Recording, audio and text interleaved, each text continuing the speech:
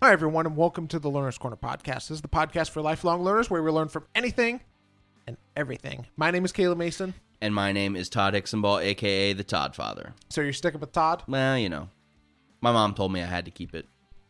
And this week, man, we have a great conversation with you. Today we are talking with Raffeal Sears. Tell us a little bit about Raffeal. So he is an actor. He is a stage performer.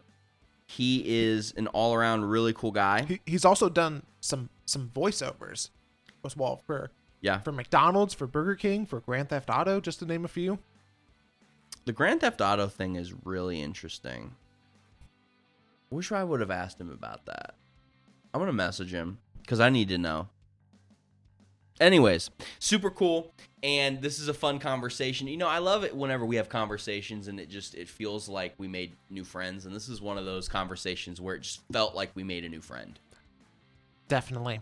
Now, before we get into our conversation with Raffeal, which you are absolutely going to love, we have our Learner's Corner approved resource of the week. Ba-da-ba-ba-ba-ba. And Todd, do you want to know what my resource is? Please enlighten me. Do you think it's a book or do you think it's a podcast? Or is it something random? It's going to be something random. You're going to go with, like, you went for a walk the other day and you saw a leaf that told your whole future or something, and you're going to tell people that they need to go for walks. No, not quite like that. My resource is a book. And Shocker. And it is a book called The Subtle Art of Not Giving an F. Only it doesn't say F. And so this is a book that has obviously it has a lot of language and stuff in it. It does? It does, believe it or not. But who knew? But it is such a good book. Really, he talks about the author, Mark Manson. He talks about how we get to choose the things that we truly care about, and that it's not, you know, there's some people who say, well, I just don't care. That's not true. We really do get to choose the things that we care about. And whenever we say that we don't care, we are simply deceiving ourselves. And so it goes into the impact and some practical ways how that affects us as well. And so highly recommend that book. Again, just a warning, got a lot of language in it, but if you can handle that, it's a phenomenal read. So do that is my Learner's Corner approved resource of the week. Ba-da-ba-ba-ba-ba. So I just got to ask, are you regretting making that noise from the very beginning that we're doing that? No? Okay. No, I don't regret things like that. The only thing that I regret is becoming your friend. Oh, that was mean. I'm sorry. I didn't mean that. I didn't mean that. I love you. Speaking of friends,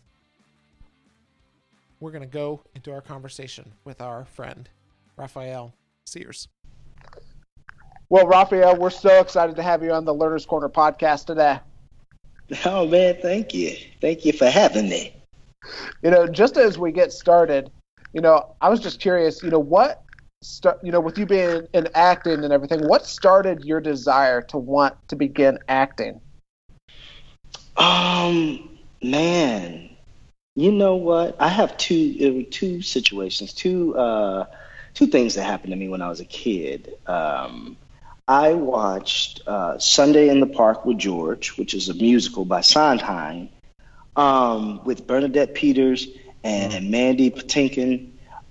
It was on Showtime. Yep. And I was 8, and I saw that, and I was like, yo, I don't know what this is, but I love it. And Bernadette Peters had this song it was the title track called Sunday in the Park with George, and she did this like tongue twister part where it was like, there are worse things staring at the water as posing for a picture being painted by Levy in the middle of the summer on an island by a river on a Sunday. And I was like, that's dope. Well, I didn't say dope at that time. So how many times did you practice that then after that? Well, I guess you could say a lot. A lot. because I know exactly what you're talking about. Exactly, and man. there's no way in a million years I could ever do that. Brother, I loved that. So that was the first time. But then when I was 10, no, I was 9. It was the year after that. I went to see, I was tricked. My mother told me that she was taking me out to eat, taking me out for dinner. And she got me this new outfit and everything. So I'm thinking we're on our way to a restaurant. And she takes me to the Janet Jackson Rhythm Nation concert. Oh, no. Yeah. So for one, I'm already telling you my age. And I don't even know why. I should have just said Janet concert. I shouldn't have said Rhythm Nation.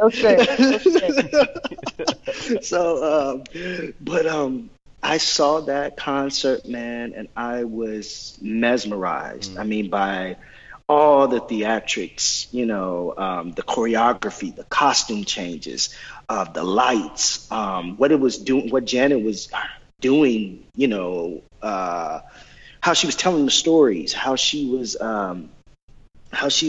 communicating with the audience, and how they were feeling off of each other, and how they were giving her the love back. Like, it was almost like out of this world. It really was. And I remember being totally mesmerized by it. I still remember the beginning. I remember her coming from this platform that raised from out of the ground, and all you can see was her silhouette, and she just stood there. And I was like, oh my gosh.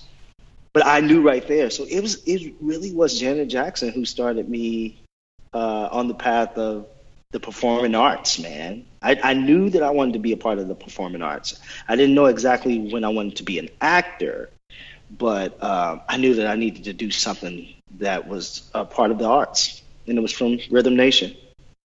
So what happened after that? Like, what took you from being interested in being influenced by Janet to being an actor? Like, what happened in between those two things?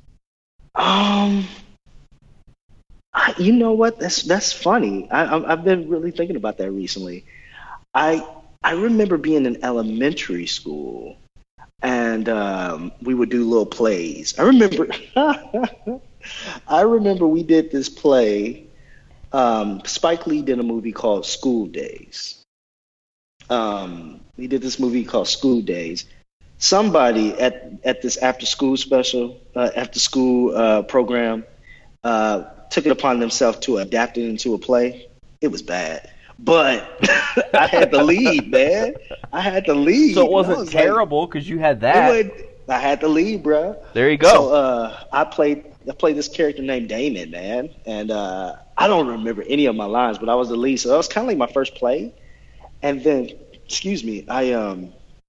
I did my 6th grade. When I was in 6th grade, I was a part of the Big Brother Big Sister program in Kansas City, and I had just got matched with a big brother, and Big Brothers and Big Sisters did a commercial with Pizza Hut, and they needed a little brother, and I got picked to be the little brother. It's on YouTube too, so.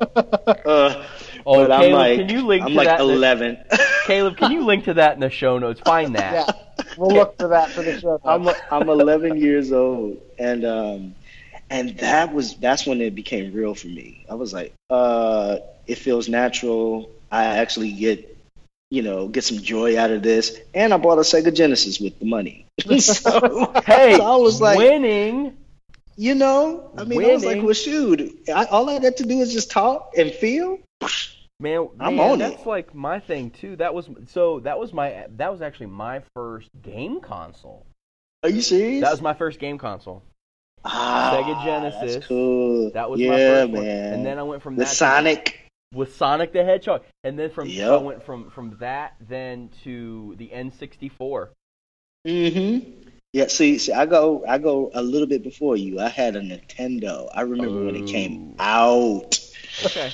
Ooh, well, I remember someone telling me about it. Okay. No, I'm just playing. I do remember when it came out. I wanted it for Christmas. Oh, we're reliving. For those of you listening right now, if anybody's listening to this, which I don't know, maybe nobody's listening to it, but we're just reliving like hard memories right now. Of past Christmases and wanting things. Exactly. Okay. Exactly. So Gosh. so you get the commercial and for Mhm. Pizza Hut, what happens next? Well, I auditioned for Kansas City Middle School of the Performing Arts, and I got into the school. And my first play, I started laughing because this is terrible. My first play was Our Town, and I played baseball player number 3. I think that was it. And I was excited about being in the play, but I wasn't excited about my part. Oh, So, jeez. so the day of the performance, for one, and I also had stage fright too. There was a lot of stuff I was dealing with. The day of opening night, I actually skipped out on the performance. What? Yes, and I went to a haunted house. It was during Halloween. I was in 6th grade. It was terrible. And my acting teacher did not cast me for 2 years Oh. because of it. It was terrible. I didn't know. I was just like, I don't want that part. And then I was also scared to be on stage, you know. But so I guess my 7th grade year, I had to reflect. And then my 3rd year, man, I mean my 8th grade year, they were doing Guys and Dolls, and I wanted to play Nathan Detroit. And that's when I realized my work ethic, and you can't tell me that I'm not going to do something.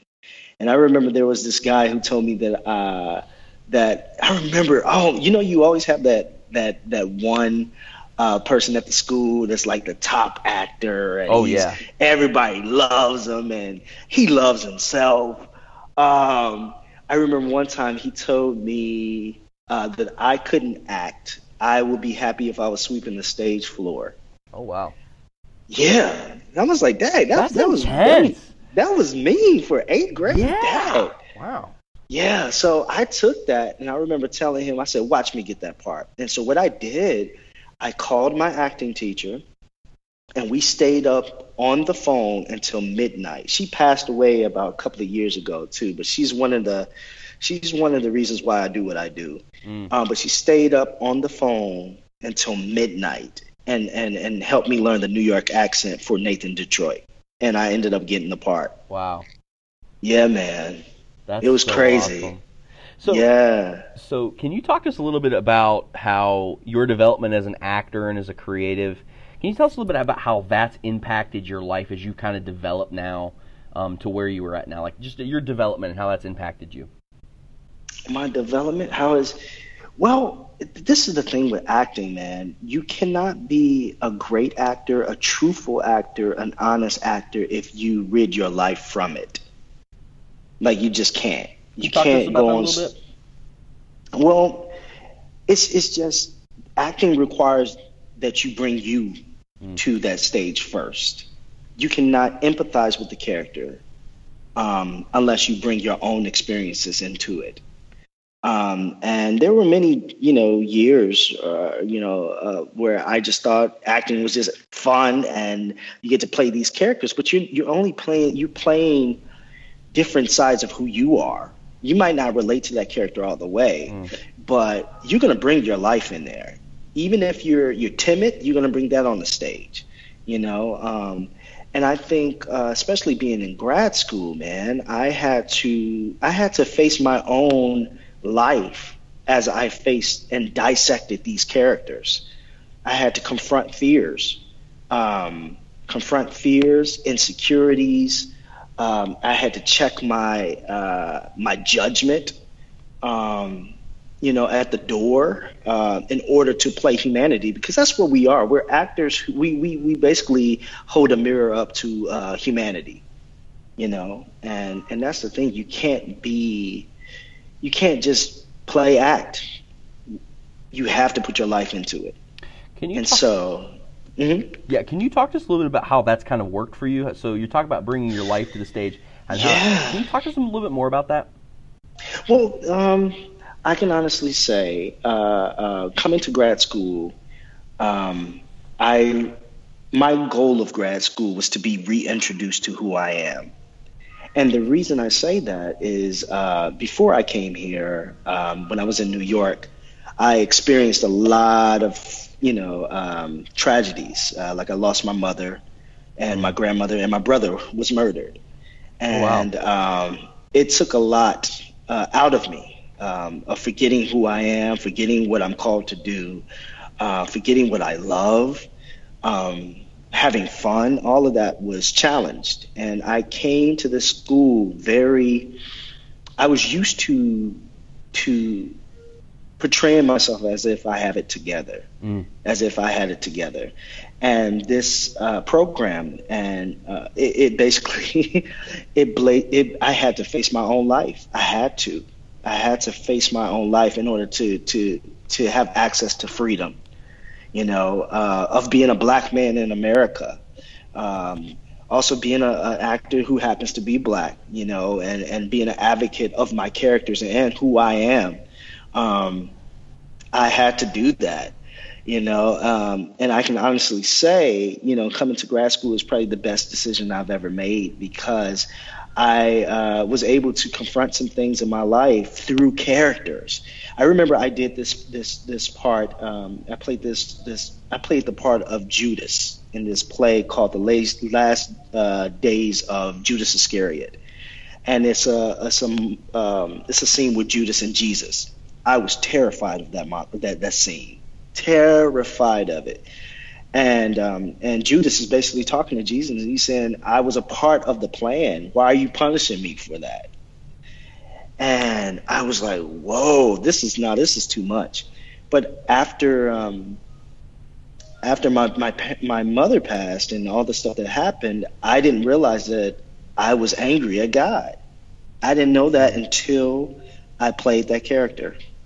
So that's what I'm talking about. You never can escape your life in art.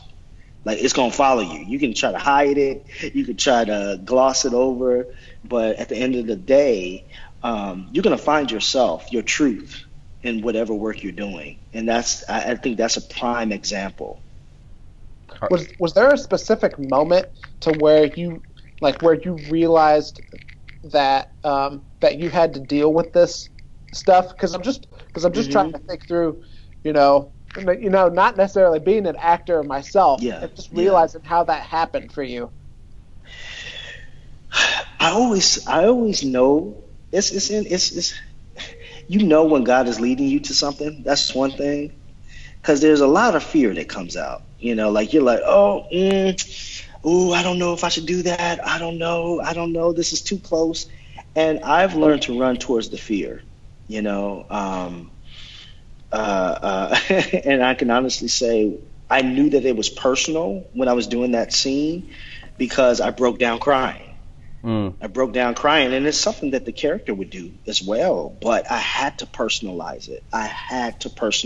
In order to advocate for that character. And when that happened, it basically revealed the truth. It really revealed the truth that I was angry with God for losing all of my family, and I was so used to putting a wall up and, hoping my testimony is not being skewed or, misunderstood. And I didn't allow myself that freedom to be angry. So, yeah, man, I knew it. I knew it at the pit of my stomach. I knew it. Yeah. Man, I'm resonating so much with you right now, Raffeal, because I feel like that's something that God has been teaching me probably over the last 6 months, is the stuff, acknowledging your emotions and letting you know that it's okay. It's okay to be pissed off right now. It's okay. I'm telling you. It's okay to cry. That has probably been the biggest lesson in my life, because it's funny. Earlier, people who knew me earlier in my life, Raffeal, he's just fun-loving, he's nice, he's this. And I am quite partial to the Jesus who turned over some tables. Like, God has given you these God-given emotions, and there's something in either church culture, church folk, I say church folk, that says that you're supposed to say, oh, I'm blessed and highly favored. No, man. There are some days where I do miss my mother. You know what I'm saying? There are days where I don't feel like trying. There are days where if I still see black men getting killed by cops, I feel that. You know what I'm saying? And I learned to. I always say, you know, in grief, I had to learn to be where I was. I had to be where I am. You know, if today's a bad day, it's a bad day. If today's a good day, it's a good day. If I feel hopeful today, I feel hopeful. If I'm angry about something, then I'm angry. But it's one of those things, you know, that I had to realize is that God can take it, and God is giving you these emotions. I mean, daggone it, he stressed out blood, sweated out blood before he went to, you know, Calvary. So it's one of those things that I don't know where it is. I don't know where that was taught. You know, and it also challenges masculinity at the same time. Yeah. You know, men don't cry, men, you know. And I mean, all of that was challenged. And I can honestly say, me being an actor, because you have to tap into those emotions. And I realized that I was very locked up because of those, you know, the things that I've learned, you know, that was holding me into bondage. You know, I don't think I would be able to tap into these characters emotionally if I didn't face my life and challenge the stuff that I was taught. Mm-hmm. Sure. So that's really great, and that's a heavy moment, and I appreciate you just sharing that. I wanted to shift a little bit into kind of what you do. So as an actor, can you talk to us a little bit about your preparation process? So let's talk about this. So you get you're cast, right? You get a role. Mm-hmm. Mm-hmm. Start from there. Like, what does that look like? How do you get into that mind? I'm assuming there's a mindset you have to get into. What do you do there? Oh man, it's okay. I'll tell you what works for me. What I do, I try to be off book by the first rehearsal.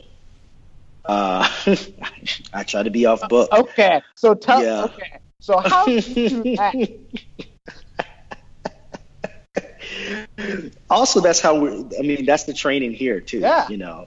Well, what I do, I just spend time with that play. I read it multiple times. I do all the research on the play. Make sure that I know what the playwright's intentions are.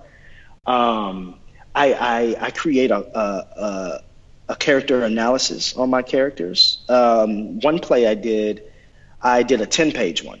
So you can ask me any question about him, and I will tell you an answer. Like, what's his pet peeve? What kind of music he likes? I make him into a real person. But I memorize my lines, whether it's having a friend work the lines with me, run the lines with me, or there's apps that can assist me with that. But the reason why I memorize at least the first act, is because when I'm in the room, when we're on our feet and we're doing blocking, I will have more freedom to make choices if the script is not in my hand. Okay, you know? That makes sense. Yeah. Yeah. The only reason I know what you're talking about right now is because I did lighting one time for a play in high school. Yeah. This is why I understand. And it helps everybody else out. Yeah. Yeah. Okay. Yeah. I can actually be with the other actors too, you know? Right. So you're more engaged in what's going on. I'm more engaged. You don't have to have that. You don't have to have that there. What are some apps or other techniques or things that you use to do that? I use this app called Scene Study and Scene Partner. Okay. There are two apps, and it's constructed in a way where you can record your line before, and it will record your line, and you can press a button and it will continue to repeat it, and then you can choose to move on to the next line, or you can have it just play your cue line. Okay. So it's cool, and that's also a way you can work your lines if you don't have a partner to work with, a Right. scene partner to work with, because in New York you might not have that. Hey man, can you meet with me at Dunkin' Donuts? Sometimes you can't do that. So Right. these apps are really helpful, and I also like to be on my feet when I learn lines, so I can either have the script. I sometimes tack up the script or that scene on my wall as I'm washing dishes. Mm. And I do that because it kind of gets my body ready for whatever the director is going to direct me or block me. So if there's a difference in how the actor delivers a line to me, I would never be thrown off because I've learned everything on his feet. I learned my lines on treadmills. So it's kind of like I discombobulate myself. So if anything happens on stage, I will be ready for whatever happens. It would not derail me. Sure. And if you're sitting at the table just reading your lines, sometimes it's hard to, when it's time to block, it's really hard to be present because you've learned it by looking down the whole time. Mm. Yeah, Okay. we're some weird people, man. No, I like it though. So can you tell us? Can you talk to us a little bit more about? So when you're working on, you talked about a character analysis. Are there other ways that are there other things that you do to kind of get into the mind of a character? I mean, I think they have heard of some of these ways that actors do that, but kind of can you talk to us a little bit more in depth about that? Well, for one, I research too much sometimes, especially if it's something I really love, like period pieces. Oh, don't put me. If you put me in a period piece, I'm going in on the history. I'm going in on everything. Like I did the play Grapes of Wrath. What was it, 2 years ago, and this takes place during the 1930s, during the crash, and I played Jim Casey. Well, my research, I did so much research that I can tell you anything about him and his family.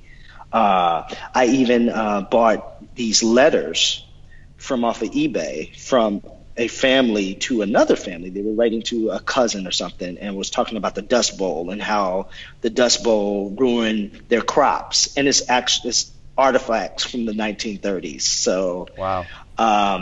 I researched the newspapers around that time, and also I was playing a character that was meant for. I'm pretty sure that it was meant for a white actor to play, but I was the only black person who was going around with the Joes in the 1930s, from Tulsa. I'm from Oklahoma all the way to California, so my research was even more. So I researched lynchings in that area because you can't exclude the fact that I'm a black man playing this part with an all white family. So I remember there was one time where I was directed to go into a convenience store with the family, and I was like, I don't think I can do that. And I had to tell the director, I was like, ooh, I don't know if I can do that, And it's based off of me inserting the fact that I'm a black man in the 30s, and also this was about 10 years after the Tulsa race riots. So I had to put all this. I'm a history. I love history. I mean, I have a 110-year-old record player. That's how it is. What? Yeah, man. Yeah, you wind it up and everything. For real? Where did you get that from? I got it in New York at a flea market, man. I was broke as a joke, and I was like, "Yo, can I please put payments on this bad boy?" I was like working at a restaurant. I was like, "Yo, I need this." Yeah, it's really cool. Her name is Saffronia. Oh, I love that you named it. Okay, Yo. I see you. Yes. So I go in on history. So talk to us about the benefit that all that research pays off, because I know that it's just the natural human tendency, I think, is probably, well, I'm not gonna do any research. Like I'm just gonna bring me to it, and that's enough. But talk to us about how the history and doing that research has helped you. Well, it makes my character three-dimensional. You can always tell if the actor didn't do his work. You can always tell. Everything is general on stage. I want specificity. I have to have specificity. I have to be able to advocate for my character. And so if you want to advocate for your character, you have to rid yourself of judgment of that character. You have to be able to feel how that character feels by inserting your life into it. But you can always tell, brother, you can always tell when someone hasn't done their homework. And I can always tell when I don't, because then I'm like, well, what scene am I in? What place is this? You know, and it's things like that. So if you do your homework, if you do your research, you have that freedom on stage. Okay, so Raffeal, the one of the really cool things about you is that you're not only an actor, but you can sing, you can write, and you're creative. Oh gosh. So tell us, you know, that's a lot of different skills. Like, man, I'm trying, brother. What have you done to foster and develop, like, some of these different skills? Well, man, I think it's owning it. I think that has been the biggest lesson. You know, you might have these hobbies, you might consider them hobbies, but when you start realizing they're gifts, I've been learning to own it. And not only that, if I realize that there is a gift, I start training on it. I start working on it. So I've always wanted to write my own stories, and I always loved to write. So I started taking playwriting classes, just to perfect it, man. You know what I'm saying? So I started writing. I don't know why my first play is a play about my life. Oh my gosh. It's been the longest process, because it's just like acting. You know, you're gonna have to face your own stuff when it comes to writing about your own life. And I wasn't ready. I was like, oh, wait a minute. But whatever I realize is my gift, I work on it. That's why I went to a performing arts middle school, and then I went to a performing arts high school where we actually had majors. And I majored in theater and minored in visual arts. So, wow. And I just try to use I try to use my gifts as much as possible. You know, I need to be using my music a little bit more, but I went to undergrad for that. And in order to use that gift, one of my biggest goals, one of my dreams, is to write a play about Sam Cooke where I can act and I can sing at the same time. So. Oh my. Yeah, man. Oh my. I'm just. You getting older, man. You getting older now. I don't want my gifts to like dry up somewhere, or a guy say, you know what, you ain't using them. Let me just let somebody else use that. So that's why I'm like starting to be a little bit selfish with my gifts and say, you know what, I'm gonna own it first. Okay, I have a talent to do this. Let's see what I can do with that. What are some ways that you're drilling down on stuff like that? How do you recognize that you have that? Is it just you stumble upon it? How do you do that? I stumble upon it. It can be like that. It can be when other people see have and validating it first. You might not be able to see it. I can sing. I don't know. But you also know how you feel too. You know, I remember I stepped away from acting. I stepped away from it for some years, man. Some years. And I remember seeing a movie called Lackawanna Blues. And I remember how it made me feel. I remember saying, oh my gosh, I remember this. I remember how this used to feel. I remember feeling like a kid in a candy store watching the movie. That's how I started back acting. But it really is. It's when it aligns with your truth. It haunts you. That's what it does. It haunts you. When you're passionate about something, when you're called to do something, it haunts you until you start acting on it. Wow. So I want to ask, you have all this, I mean, you said it, you're going to graduate school, you're in plays and everything. Yeah. Do you have any like tips for how you get it all done? Say that again. I'm sorry, brother. Yeah. So with all this stuff that you've got going on between the play and getting ready to graduate from graduate school and everything, do you have any tips? Like, how do you get it all done? Oh my gosh, I've been asking myself the same thing. I think how I get it done is doing things one at a time. You know, and also no, you know what? I take that back. I think the way I do this, to successfully do this, is when I advocate for myself and I practice self-care. Because you can lose yourself. You can lose yourself in the busyness of things getting done, you know? And that's what I had to do. I had to say, oh, you know what? You need to rest. Or, you know what? You need to go see a play, you know? Because sometimes you need to be reminded of why you love to do what you love to do. And that was my tip. I think my tip is to be kind to yourself in those processes, you know, in the waiting period. Because right now I'm about to graduate. I'm auditioning a lot and I'm waiting for work, you know. Got a couple of callbacks. I got, you know, some agents, you know, who are interested in me after I just did a showcase on Monday in Chicago. You know, and that's the thing is really trusting God and being kind to yourself in the process and advocating for you. Like you advocate for your character, you advocate for yourself. When yourself says, you know what, I'm tired, or, you know, I'm a little discouraged right now, you work on that first so you can be able to deal with the success and to deal with the pruning process. I call it the pruning process. Whenever I go into another chapter of my life, I go through a pruning process in the midst. And that's where I'm at right now. So I said that's the best time to be kind to yourself. So talk more about that pruning process and kind of the benefit of it. It ain't fun. Let me just tell you that. It ain't fun. It's really growing pains because I go through it every time and I'm always thrown off by it. I'm like, oh God, all right, God, I'm in a pruning process. Okay, cool.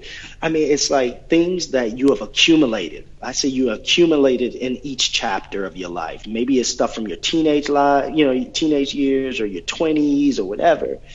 And you go through this process. It's like you're going through inventory where you're like, okay, I don't need that in my life anymore. Okay, I want that in my life. Actually, that person, your stop is here.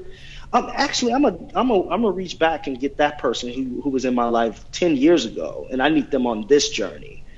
So I mean, that's the thing. God got to cut some branches in order for new growth, you know. And it happens every time I'm ending a chapter and about to start a new one. It's not fun, but I understand the benefits from it. You know what I'm saying? Yeah. It's not fun, man. Well, Raffeal, just as we're getting ready to wrap up, we have a couple questions that we always love to ask people. And the first one is, what's one thing that you've started doing recently that is helping you a lot, either personally or professionally right now? Being a fan of myself first. I think that is it. We just did a showcase Monday where our class goes up there and we perform scenes in front of casting directors and agents. And I remember right before I went on stage, I said, I did the work. I've been in this program for 3 years. I'm going to have fun, and I'm going to choose to share this with everyone. But my destiny is not in their hands. I think that's been the thing. I think that's also different from where I was when I was in my 20s, where I was like, pick me, please pick me. I mean, I do want to work, but you know, I've learned to be a fan of myself first, where I don't rely on people. You know what? Maya Angelou said this to Dave Chappelle, and I'm paraphrasing it. It was right when he left his show. She said, don't pick it up, don't put it down. She said, there's going to be a time where people say, you're great, you're awesome, you're the best, you're this, we're going to book you for this. And she said, there's going to be a time where there's silence, or there's going to be a time when they're going to be like, you're terrible, you'll never work in this town again. She said, don't pick it up, don't put it down. And what she's saying there is that if you're secure in your truth, it will be unwavering, whether they say we love you or we can't stand you. And so that's what I'm learning right now, man. And I've always been a people pleaser. I always wanted the validation. And I can honestly say, when you start walking in your truth, there's nothing, what God has for you is for you, you know? Okay, so Raffeal, you've talked Yes. about this a little bit, about one of the things that you're learning right now is to be a fan of yourself. Is there anything else that's really standing out to you that you're learning about right now? That I think the thing that I'm learning is that I'm enough, you know, that I'm the best Raffeal for the job. You know, I can't be anybody else. And what God has for me is for me. I'm the best Raffeal for this role, you know, or for this position. Yeah, I think is really, everything is kind of going back to self-care and taking care of myself first, and walking in the truth that God has called me to be, you know, called me into, and being the man that God has called me to be. I think that has been the biggest lesson, man. I've learned, you know, I've had years of putting myself to the side and being everyone's cheerleader. And it's like God had to isolate me in the cornfields in order for me to face my own self and be a fan of my own self. You know what I'm saying? I do. Yeah. Yeah. If we were talking, if we had this interview year one, we would be y'all might want to delete it, because you know, I didn't know anything about myself. I thought I knew, but this third year, man, you know, of living life and realizing how short life is too, you know. If you don't love yourself first, man, you know, how's anybody else gonna love you, you know? Yeah. Sure. Or be a fan of you, or whatever, or believe in you if you don't believe in yourself first. Yeah. So, yeah. Well, Raffeal, thanks so much for joining us on the podcast today. If people want to, you know, learn from you or connect with you or find out more of your work, where's the best way for them to do that? Oh man, check this out. I got a website. I have a website. It is my name is raffealsears.com. It's RAFFEAL Sears, like the store.com. And that will have all my social media information on there, and the news, and if you want to sign up on my mailing list, all of that stuff is on there. I'm trying to be better with updating that bad boy. So, awesome. Well, hey, thanks so much for joining us on the podcast today. Oh man, thanks for having me, man. This was really cool. Okay, Todd, what'd you learn from Raffeal? Creativity comes in all shapes and sizes, and it also comes in all different forms. I think for a lot of people, they think of creativity as being like a graphic arts designer, or somebody who goes in their bedroom and pricks their finger and like paints with their own blood, or, you know, some creative thing like that. But, you know, when I was talking with him, what I got was, wow, really creativity is much more about perseverance in your process than it is about anything else. It doesn't, the medium does not matter. It is your process, it is your perseverance, and it is the sacrifice that you have to make in order to do the work to be creative. That's so true. I think for me, one of the things that really stood out was really integrity, and he talked about how his off-stage life affected his on-stage life, and vice versa. And I think there's so many times to where we want to separate the two, but really, if we want to continue to grow, and if we want to continue to grow, then we shouldn't try to separate them. We should integrate them. And so that was really one of the things that stood out to me. Now, if you enjoyed this conversation, the best way to make sure that you don't miss our next episode, and on our next episode, we are actually going to talk with Bradley Stats. And Bradley really analyzed how you can become a better learner. And so next week, we're going to talk with him about that, how you can maximize your learning for literally anything that you want to learn about. And so the best way to make sure you don't miss that episode is how, Todd? You can subscribe. Caleb and I talk about this all the time, but the only podcasts we really listen to are the ones that we're subscribed to. So go subscribe to the Learner's Corner, because why not? Also, leave us a rating and write a review of the podcast. And as I mentioned last week, if we hit 100, oh Lord, if we hit 100 ratings, what am I going to do, Todd? You are going to read a review in a voice that I will probably have to teach you how to do. And so, if you want to get some enjoyment out of that, That's going to be hilarious. leave a rating and write. Can your a family review. be present? Because I just want to watch them as you do that. And so, also, if the best way to make sure you don't miss me talking in whatever voice I'm going to talk in is To leave a rating and write a review. I was going to say subscribe to the podcast. I already said subscribe to the podcast. Yeah, but it'll definitely make sure that you don't miss it. Really, really subscribe because you don't want to miss that.